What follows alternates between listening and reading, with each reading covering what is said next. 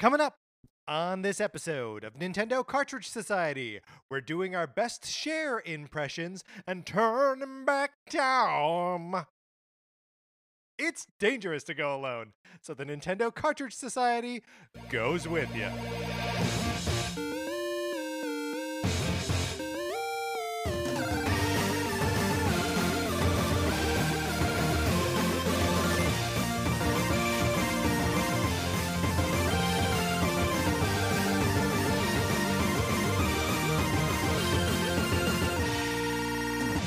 Welcome to Nintendo Cartridge Society. My name is Patrick Ellers, and I am joined, as I am always joined by my co-host, Mark Mitchell. Mark, how you doing? I'm doing great. I really liked that share impression. I thought it was really good.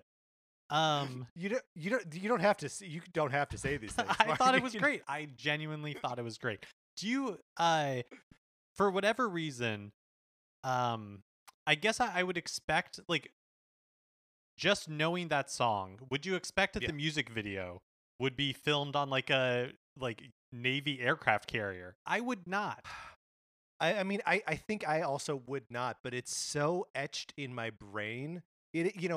Growing up in the 80s and early 90s, like, that's one of those music videos that's just like etched in your brain. Mhm. Like her on that ship, her wearing that outfit. Like it's just so much, right? Like I have such a hard time divorcing that little snip of music from that entire music video. I mean, I guess objectively the answer is no. There's no way you would predict that.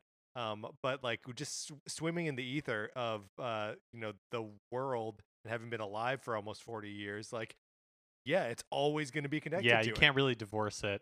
There's something about music videos where, like, consistently I expect a music video to be related to the lyrics, and I, for whatever reason, am constantly surprised that is never the case. What about the Alanis Morissette "Thank You" video? I don't know that I've seen that one. Is she a pilgrim? Is she dressed up as a pilgrim? I think it's the one where she's topless, and is the like everyone is traveling behind her in slow motion, and she's like pivoting back and forth, like thanking people for things. Oh, I think it's really literal. Well, maybe that's the exception that proves the rule. Every now and then there is one. Mark, what are we doing here? Exceptions that prove the rule. You could borrow my copy of Sonic Forces, or you could accidentally borrow my copy of Untitled Goose Game. All you gotta do is email us at Nintendo Cartridge Society at gmail.com and give us a mailing address, and then I send you my copy of this game. You play it for as long as you want. There is a little bit of a spoiler in here in that there might be a goose and not a hedgehog, but you just gotta roll the dice. Mark, what happens if you don't roll the dice? You can never win. You can never win. Isn't that what Wayne Gretzky says? Yep, Wayne Gretzky. Famous gambler Wayne Gretzky says if you don't roll the dice, you can never win. But look, Mark, we have a new thing that you can do by emailing us, and I would argue that this is more important, right? Or Fair. more urgent. Yes. Both those things probably true. Yes.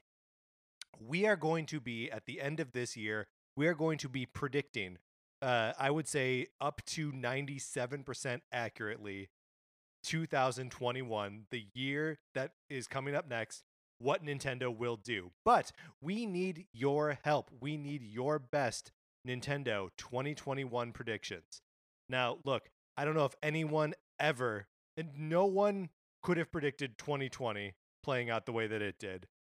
So we're going to do our best, our honest best, to try and predict 2021. Email us your predictions, and we will talk about them on the show. Again, it's Nintendo Cartridge Society at gmail.com.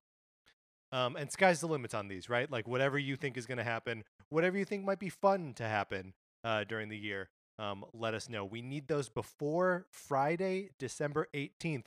Mark, that's a quicker turnaround than usual. That is. Normally we like to give like 6-8 weeks, let people luxuriate in it, really think about it, collect their thoughts, and then send it in. This time, I'm not saying it's slapdash, but I'm just saying everybody's got to move a little bit faster, including us. Yeah. It's the holidays, okay? Look, this is the holiday rush. We all got to be on top of it. We got to be on our A game. That means you. All right, Mark, we have got some fun stuff to get into today. So let's get into our topic of the week.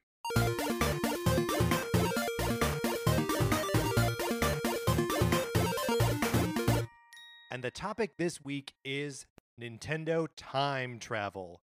This is, of course, inspired by the premise for Hyrule Warriors: Age of Calamity, which I mean, this first of all, it's a prequel, right, to Breath of the Wild. Yes. But it also starts with a weird little time travel conceit. That there is like this little egg guardian, a little guardian that fights with Link and Zelda and everything at the sort of end of the calamity, traveling back in time to the beginning of the calamity to change things to make sure they go the way they did the first time. Is there a split timeline here? What is he going back to? Is it Terminator rules where he always went back? I don't know. I feel like I'm not far enough in Age of Calamity to know, but this got me thinking that like Zelda is probably the only Nintendo franchise that I can think of that regularly deals with time travel or has regularly dealt with time travel. And really has only like dealt with time travel because of Ocarina of Time, right? Right. All the rest of the and I guess Majora's Mask is time traveling in that you're playing those same 3 days over and over again. But for whatever reason, a Groundhog Day scenario doesn't feel like time travel to me. Although I guess technically it is. Yeah. Yeah. Well, in any event, do you think that creates multiple? So if Ocarina of Time creates 3 separate timelines from its various paths and time travel whatevers, even though I still don't really understand why there's a scenario where the hero just fails, where you get a game over. In which case, shouldn't every game have splitting paths that way? In any event, that it creates 2 separate timelines because of your time travel nonsense. Does that mean that Majora's Mask creates like an infinite number of timelines? I think probably, which maybe solves one of the concerns you've had playing the game in the past, where it's just so sad that your work gets like undone every 72 hours. Like all the good things that you've made happen in those 3 days gets reset when the clock gets reset. But maybe that's not true. Maybe that timeline just continues on and you're starting on a new path. The timeline continues on, but also the town gets hit by a moon. Oh yeah. So like that's a great point. That's a really good point. That's why you have to hop back in time. So it's a sad, stressful story no matter how you slice it. But so we thought, wouldn't it be fun to go into other Nintendo games and maybe even some Zelda games? I don't know. I have not previewed Mark's list and he's not previewed mine. And we are going to discuss some time travel scenarios where we want to take characters from one point in their game timeline and transport them to another point in the same timeline. We have not really been more specific or guided in our instructions to each other than this. So I expect we may have some surprises for each other, or we may zig when you expect to see a zag. But so I've got a couple, Mark's got a couple, and I think we'll just kick it off with I will start. Please. And I'll start with sort of my broadest idea. Okay. And that is within the world of Splatoon. Now, Splatoon, have we picked all the same ones again, Mark? I also have smile. I also have a Splatoon pitch. I'm very excited to hear yours.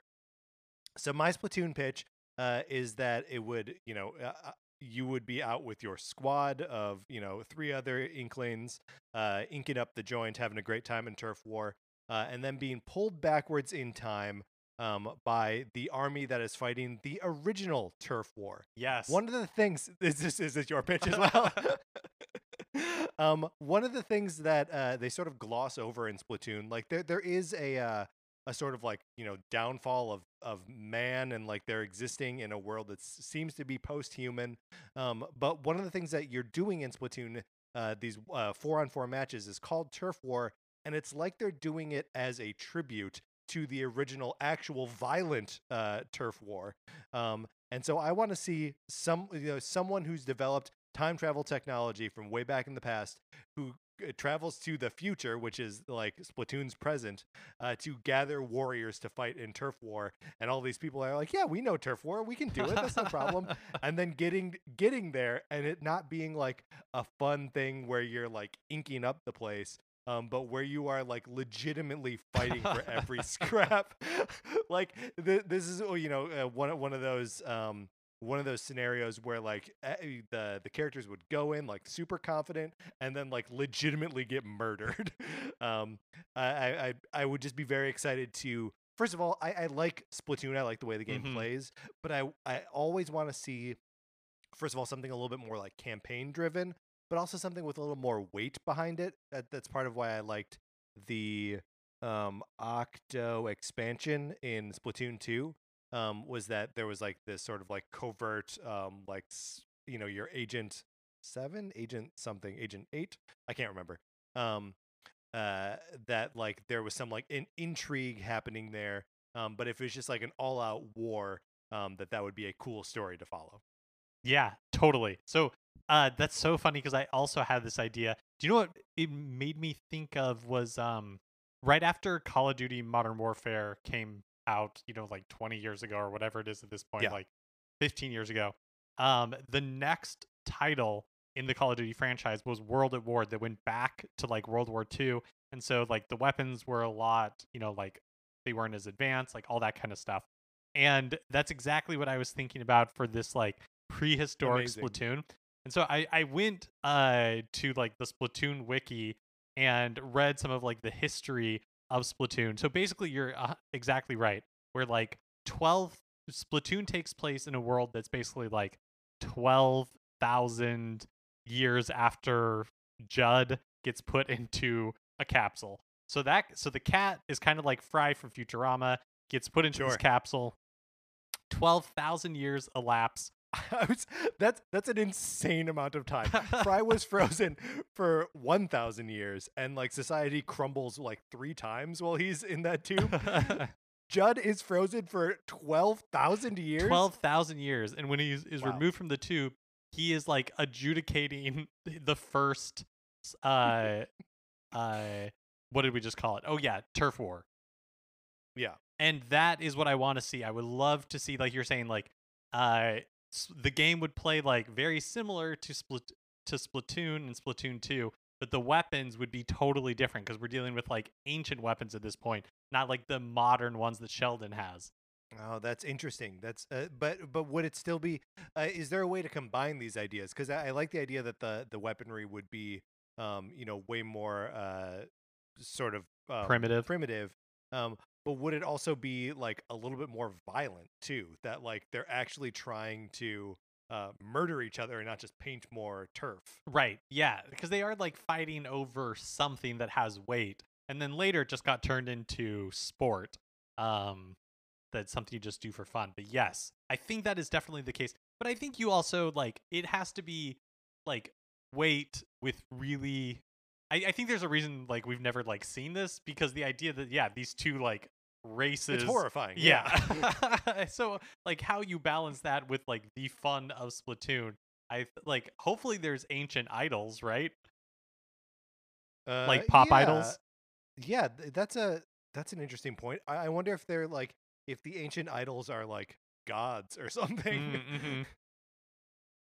Yeah, okay, that's cool. I like that a lot. All right, so this would be a good fun game. This okay, so I'm gonna do probably my most grounded, I guess, pitch, and this is one involving Star Fox. And basically, I want to tell a game from James McLeod's perspective that is basically the movie Interstellar, but for James McLeod. Because look, and spoilers for Mark. Spoilers for a bunch of Star Fox games, but at the end of Star Fox and for Interstellar, that's right. So at the end of Star Fox 64, Fox like destroys Andross's lab, and Fox is like escaping. James, ghost, apparition, whatever, appears and guides Fox like out of the lab before it's destroyed and before Fox dies. and then James like flies away when he's out of the base. And Fox is surprised to see his father is alive, but is his father alive? It's like, is he a ghost? What's going on? I'll tell you what's going on. I love it. I Is- love this so much. Is that the backstory for James McCloud's disappearance or his death? Is that he was like he was on the original Star Fox team, and he responded to like the threat by Andros for the first time, and then Andros cooks it up with help by what's the name of Pigma for like everything to go awry, and Star Fox James McCloud falls into a black hole. And so my pitch is that the game is following James McCloud after he falls into the black hole. He ends up in some like sort of like Tesseract sort of thing, like Matthew McConaughey in Interstellar, where like time is just like a really loose concept, and he's able to see all the threads at once. And so he's able to like affect change mildly in the real world, which would then explain why Fox sees James McCloud at the end of Star Fox 64. And at the end of Star Fox Zero, and maybe also at the end of the original Star Fox if you're playing the right path. The Star Fox 64 story is one that they revisit over and over again in those games. So that could also even be like a little bit of an explanation for that, is that like we're seeing different iterations of like James trying to reach out to his son and like landing in the same moment in time. That's super cool. And I think also Star Fox has such a good like it's got all those really trippy levels where you're like in nebulas and like stuff is just like melting away and it's totally surreal. And you could make a whole game out of that, which would just be James McCloud piloting his way through this black hole. In like the That's Event so Horizon. Cool. Yes, that's right. Okay, Mark, speaking of Event Horizon, I'm going to go with this as my second my second pitch. Luigi's Mansion. Great series, Luigi hunting ghosts. You can move him into progressively larger. First it's a mansion, then it's several mansions, then it's a hotel with many stories. What do you do when you've maxed out the premise of anything? Mark, what do you do? Where do you go after you've done the biggest you can do on the ground? You go into space. So Luigi and Professor Egad develop a time machine because King Boo has fled to the future, and they need to travel to the future to stop him from haunting a ghost ship. So they got to go into space. It becomes Luigi's Mansion cross Dead Space cross Event Horizon, and is just a spooky ghost story told on a spaceship. Also, there's a little bit of Alien in there, a little bit of Sunshine. It would be great. That's like the perfect. I mean, the idea that Luigi would have to go up against something that is like not. I mean, I guess it could be a ghost, but yeah, if you put like alien spin on there, like going up against like xenomorphs, so he's on like an abandoned space station, is what you're saying. Yeah, that's right. I mean, but it have you seen Event Horizon? It's got Sam Neill in it. I think I saw it once. So it is a like legitimately haunted spaceship. Oh, right? got like it. It's got like a borderline Shining thing going on there. Like there is a point where the doors open and like blood rushes out. So like I that's really what I want to go for. I still want it to be ghosty, right? Like, and if we need to have like aliens and like ghosts of aliens, that's fine. But like it's got to be King Boo finds his way into the future and into space. This is my one time travel into the future that I just got to get Luigi and Professor Egad. And also, like, they're a good buddy dynamic no matter what, just like with regular ghost busting. But if Professor Egad has to provide Luigi with the various means that he can like get like some magnetic boots so he can like walk around outside on like the hull of the ship, or something to make the gravity work. It feels like it makes him an even more crucial piece of the Luigi's Mansion sort of infrastructure. Yeah, and you're absolutely right. Like, including aliens and especially like ghosts of aliens would 100% just be a hat on a hat. Uh, Yeah. what is the name of the dog? Like Polterpup? Is that it? Yeah. Yeah. Yep. Hopefully Polterpup is also along for the ride. I would love to see Polterpup in like a spacesuit. That sounds Oh my adorable to gosh. me. That's so good. And maybe there's some way to even tie in Laika, the Russian space dog. Like maybe there's some It's a kind of romance. connection you can make there. Hmm. Yeah. It's a romance. That dog is long dead now. So yeah, his ghost would be up. Her ghost would be up in the stratosphere. Yeah, that makes sense. So I feel like for whatever reason, a lot of our pitches have like a darker bent to them, and I don't know why like time travel is doing that to us. But here, because this one I think is kind of in the same path. So here's my pitch. Basically, take like Zira and Cornelius go back in time in Escape from the Planet of the Apes. And Yes. they come back, back to like modern in quotes, like in the 70s, like modern era. What I would love to do is take the Donkey Kong and Diddy Kong of the Donkey Kong Country Oh, era and yes. take them back in time to the like arcade Donkey Kong era when the relationship between man and Kong was clearly very different. Adversarial. Yes. Where like Okay, now they would that have is to interesting. they'd have to confront Planet their of the Kongs. Planet of the Kongs. They would have to kind of like confront the fact that they like descend from a line of villains, presumably, Mm-hmm. even though they themselves are the heroes of their own story. Yeah, no, that's good. These are dark, and there's a lot of like dark introspection that has to go on there. But is there what sends them back in time? Because like in the Planet of the Apes, they're catapulted back in time by the power of a nuclear blast that destroys the planet, right? Yes, I Is believe that is true. is is it? And because the end of look, if you haven't spoilers for everything, I guess. The second Planet of the Apes movie from like 1969 or maybe 70, Beneath the Planet of the Apes, features a like society of human beings under the ground who are worshiping an unexploded nuclear weapon. And they're mutants and they have telepathy, and it is the weirdest, and totally worth check. Even though like I think all four of the original Planet of the Apes sequels are like pretty boring. um, that second one is at the very least wild conceptually, Yeah. and ends with the bomb exploding and the planet going Yeah. away with no promise of like more to come. Yeah, the ultimate bummer. And really like Charlton Heston pulling a Harrison Ford like Han Solo situation where he's just like, I just want to be dead. So how do we Yeah, make that's that right. happen? How do we make sure that I don't have to come back for any more movies? And he's barely in that second one too. He basically shows up Okay. at the end to blow up. Yeah, that's right.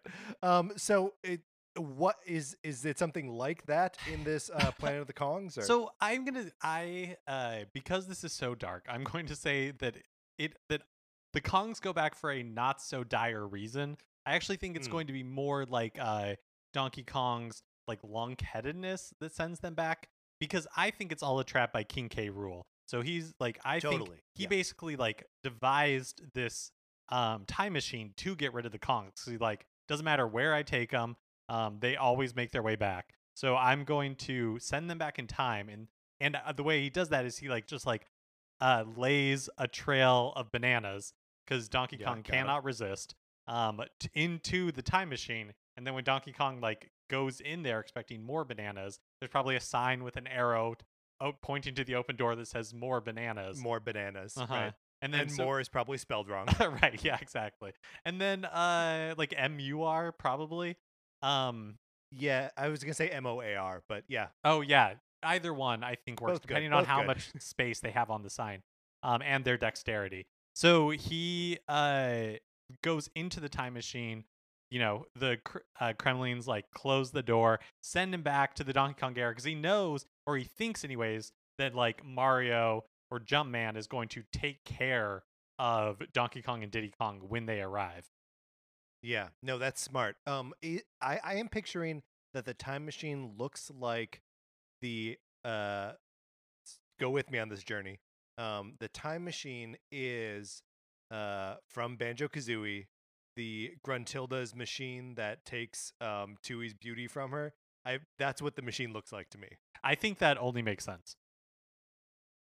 Very good. And so how does this turn out for does Donkey Kong have to like physically fight the original Donkey Kong, aka Cranky Kong, or is it more of like a does Donkey Kong model good behavior for him? Like what happens in this game? Yeah, so I think that it's kind of like a new Donk City situation where, like Donkey Kong is used to his tropical island, but instead is brought to this like very urban environment, and people are like, totally. "Oh no, it's a Kong, right?" Ah. But then Donkey Kong, it's a game like you were saying of modeling good behavior. It is of course a platformer, but like he is showing, like he's finishing jobs for people. He's citizens are like, "Hey, I need this to happen." And he's like, "You need your baby down from that tree? Got it. I will absolutely do that."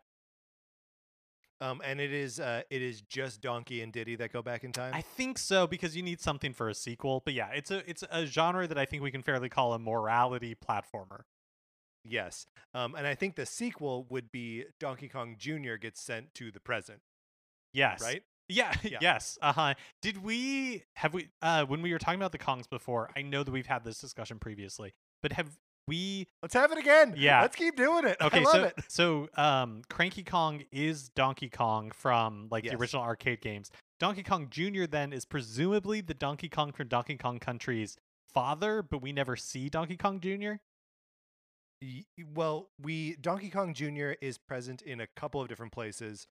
He is obviously in the original Donkey Kong Jr. He's in the original Mario Kart. Sorry, but I mean, he is not in like the Donkey Kong Country universe right. as far as we're aware. Okay, That's right. He's like the missing generation. That's yeah. Right. Okay, just wanted to make sure I had that straight. So he could even, when he finds himself in the present, could realize that his legacy has all but been forgotten.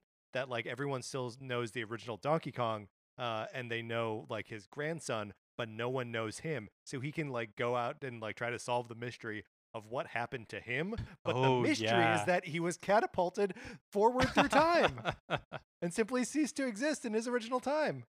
Oh, that actually, wow, we solved a lot of problems with the Donkey Kong chronology. We did. We solved a problem with time travel. We solved a narrative problem with time travel. That never happens. You only create them.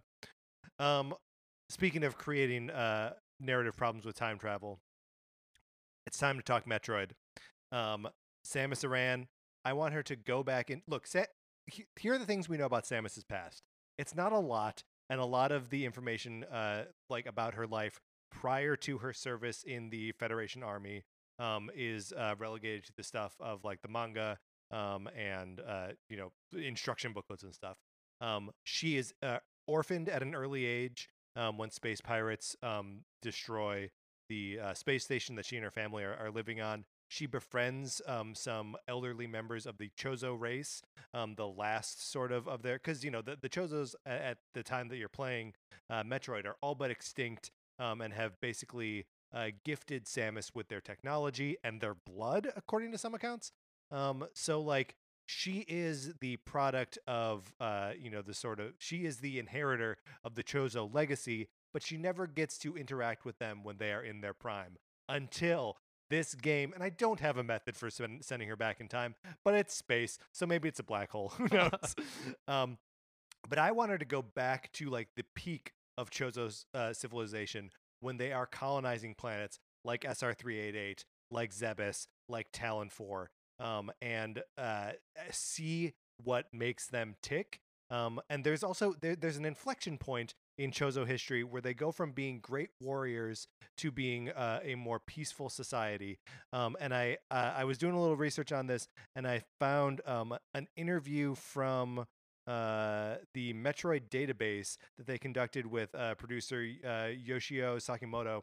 And so the question is, I have a question regarding the design materials in the development room blah, blah, blah, in the manga. The Chozo are described as a peaceful race, but in these documents, why are they only shown as a warrior race everywhere? And Sakamoto responds, formerly the Chozo had advanced technology and were a race proud of their advanced fighting strength. However, due to their long lives, their fertility decreased and their civilization declined. so they changed their personality to a non-violent race. The Chozo gave Samus the power suit, which was created by assembling together the essence of this advanced technology. It sounds to me like something happened to them, right? They had something that decreased their fertility. I'm seeing a real children of men scenario here, where they either it just like vanishes, that people just stop having babies, and like violence breaks out like internally. And like I need Samus to be there for children of Chozo. Is like she needs to be in the thick of it and like just getting down and dirty with it.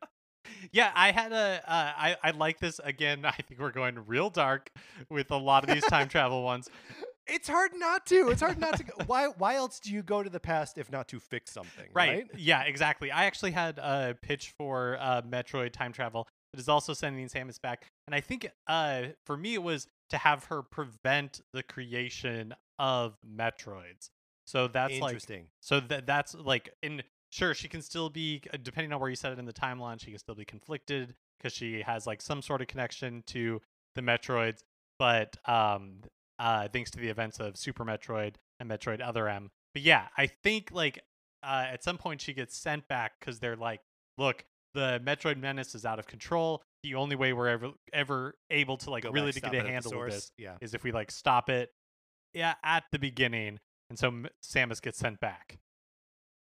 Yeah, and I toyed with that idea too, but she's gone so far in the direction of like protecting the Metroid and protecting like other alien life, that like I don't know, for me, like, and maybe this is just like the direction that I like for Samus, and if we ever get another Metroid game that takes place after Metroid Fusion, and I don't know that we ever will, right?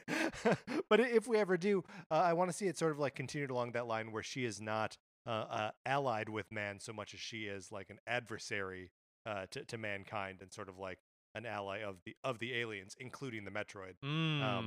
But yours makes sense. Yours makes probably more sense. But you know, time travel, we can split things, man. Like, you know, there can be one version of her that travels back to stop the Metroid, another version that goes to like keep the Metroid going, and they could have to fight each other. Yeah, absolutely. And don't forget that there can also be a Metroid timeline where she fails. Zelda Yes. Zelda has like blazed that path for us. 100%. Mark, would you like me to go again then? Yeah, go for it. Okay. So this is my final idea. I am going back to Zelda now. I'm going to the world of the Wind Waker, and this is going to be a game featuring everyone's favorite steamboat captain Linnebeck from the Phantom Hourglass, who is a skilled boatsman, but sort of a klutz and clumsy at everything else he does. So he gets his hands on a time machine. Who cares how? And is like, you know what? Link and I had some fun adventures with Ghost Zelda. I'd like to go back in time and actually meet Zelda when she was alive. So he punches some numbers into the time machine, but he's too dumb and clumsy to do it right. So he gets sent back all the way to before the Great Flood, right? This is as Ganon and his dark forces are descending on Hyrule Castle, and the king and everyone is like, we don't know what to do. We can't fight these guys off forever. And so they pray to the gods of Hyrule to, you know, take the wheel, basically. This is what happens in the backstory to Wind Waker, by the way, that they're just like, I don't know, please do something, gods of Hyrule. And the gods are like, yo, we got you. And they send down a flood to wipe out. And, you know, they say, all of your people, you know, make for the mountaintops. We're going to flood the land. And so this is where Linnebeck finds himself. And so he is tasked, because he knows it as the Great Sea, but it is also just Hyrule. So he knows like the layout of it. He's tasked with getting people to the highest mountaintops while the King of Hyrule stays at the castle and like keeps Ganon's forces coming at him. And you know, this flood doesn't happen all at once, right? Like a kingdom doesn't flood in one day. Like the traversal gets difficult as like the waters get deep, but you got to make sure to like lead people up to the mountaintops and get them to safety so that they can colonize what will be the islands in the Great Sea of Hyrule. This is great. I mean, I feel like another thing with these time travel stories is like we know how they end, and we know that a lot of times they don't end happy. And so finding that like balance, like Lindbeck's a great character for something like that. Yeah, yeah. Well, and I feel like Linnebeck for me just doesn't get enough play, right? Like he is Totally. a faithful sidekick in Phantom Hourglass, and then just totally discarded. Like no one ever talks about him anymore. It's a shame. He's a great character. He is the Han Solo of the Zelda games, and he only appears in one of them. It's a shame, Mark. It's a shame. That would be really fun. Okay, so I have two like mini pitches that I want to make to close out here. So one, it's just a phrase, and it's prehistoric Pokemon. I would love an excuse to go back to like the Flintstone Yes. times of the Pokemon Mhm. universe, where you got like Sandshrews with big tusks, you know, like Right. stuff like that. Like I would love to see the prehistoric variations of all of these Pokemon. So let me ask you this, and it is probably just our perception as people viewing the world of Pokemon through games and anime and whatever. But are there more Pokemon with the passage of time? Like when in the early days of Pokemon, were there only 151 Pokemon, or is that just what we were able to see in the early days of Pokemon? Oh, Do interesting. you understand my question? I do understand your question. I think that we're only seeing like a glimpse of Pokemon, just Got it, like got it. how, because since we're going region to region, like Yeah. each region has their own Pokemon, and sometimes they cross over, but other times they don't. Okay, and there are some like fossil-y kind of Pokemon, right? That look like the sort of like I guess just like fossils that you would find, right? I there, think there are I th- fossils. I think there are. Okay. But yeah, how they fit into this, I don't really know. Maybe there's even more fossilized versions of them. Yeah, no, this is great though, and you could it would be easy to do this in like a Land of the Lost style sort of scenario where it's just a Pokemon trainer is out with his Pokemon and he falls down a hole and finds himself in a prehistoric land. I mean, that's already more complicated than a lot of Pokemon stories. So yeah, like I think that's great. Narratively Man, rich. Land of the Lost is a ridiculous concept. Okay, and so my second one, it revolves around Punch Out. And I think one of the reasons why we haven't seen new Punch Out games is that it's become a little less okay to make like incredibly caricatured versions of like fighters based purely on like where they come from, and so their like nationality or like their race. And so I mean, don't tell that to the Street Fighter team. One way to get around that would be to have Punch Out through time. So basically, Little Mac gets caught in like the fighting like wormhole, and Yes. so instead of making fun of people based on their origin, we're making fun of people based on the time in which they existed. So you've got like Yes. steampunk guy, you've got like caveman from guy. steampunk time. Yeah. No, this is good. Mark, did you ever play the game Eternal Champions? This is a Genesis game. No. It's atrocious. It is a Street Fighter like game, and the premise is that all of these warriors, all of these great warriors from throughout history and the future, have died, and they battle each other in heaven or hell or whatever the Probably afterlife hell. is. Probably hell. In order to do something. I don't really know what the reward is for fighting forever. But I like the idea that it is like the best warriors from throughout history that have lived their lives and then have to battle each other in the afterlife. That could be a cool premise and is like sort of time travel. That like Little Mac is just like the hero from 1988 or whatever, whenever Punch Out came out. I think you just want to make all these dark, and it's important to you that the premise starts with Little Mac is dead. Yes, to begin with. Okay, you're right. So it's just Little Mac finds a time machine, or what? Yeah, I guess it doesn't need more explanation than he boxes people from throughout. Yeah, time. somebody comes from the future and is like, "Hey, we need your help defeating all these people from the past and future. If you help us beat people up through time, a good thing will happen or a bad thing will be stopped from happening." And so off Little Mac goes. This is great. I love it. Do you know what I love most about it? No, but I'm hoping you'll tell me. Of course I will. It's that one of the characters has to be Harry, the main character from Teleroboxer. That from the future, the robotic boxer. This is how we bring Teleroboxer to modern consoles. This is how it happens. Yes. Mark, these are all really good time travel ideas. I'm sorry I tried to make every one of them dark. I guess that's just where I am right now. If you have any great time travel Nintendo game ideas, please email them to us at Nintendo Cartridge Society at gmail.com. All right, Mark, let's close this out.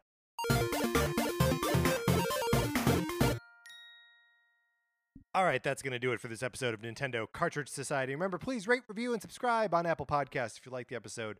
You can share it on Facebook or Twitter or wherever you share stuff. We appreciate it when you do. On Twitter, I am at Patrick_Ellers. Mark is at MKE Mitchell, and the show is at Nin Cart Society. We also have a Facebook page, which is just Nintendo Cartridge Society. Olivia Duncan made our logo. Our theme music is provided by 8-Bit Betty. You can get more of his music by going to 8bitbetty.com or by listening right now. For my co-host, Mark Mitchell, this is Patrick Ellers guaranteeing you that I will make it dark and bring up Teleroboxer every time. Thank you for listening.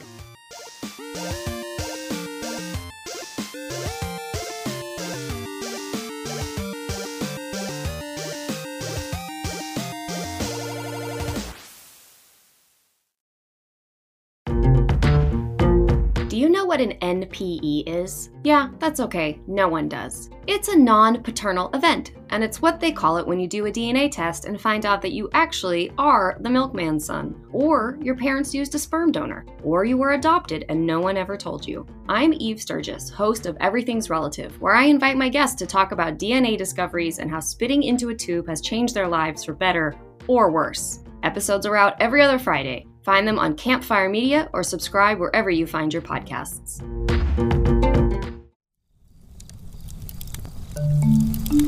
Campfire.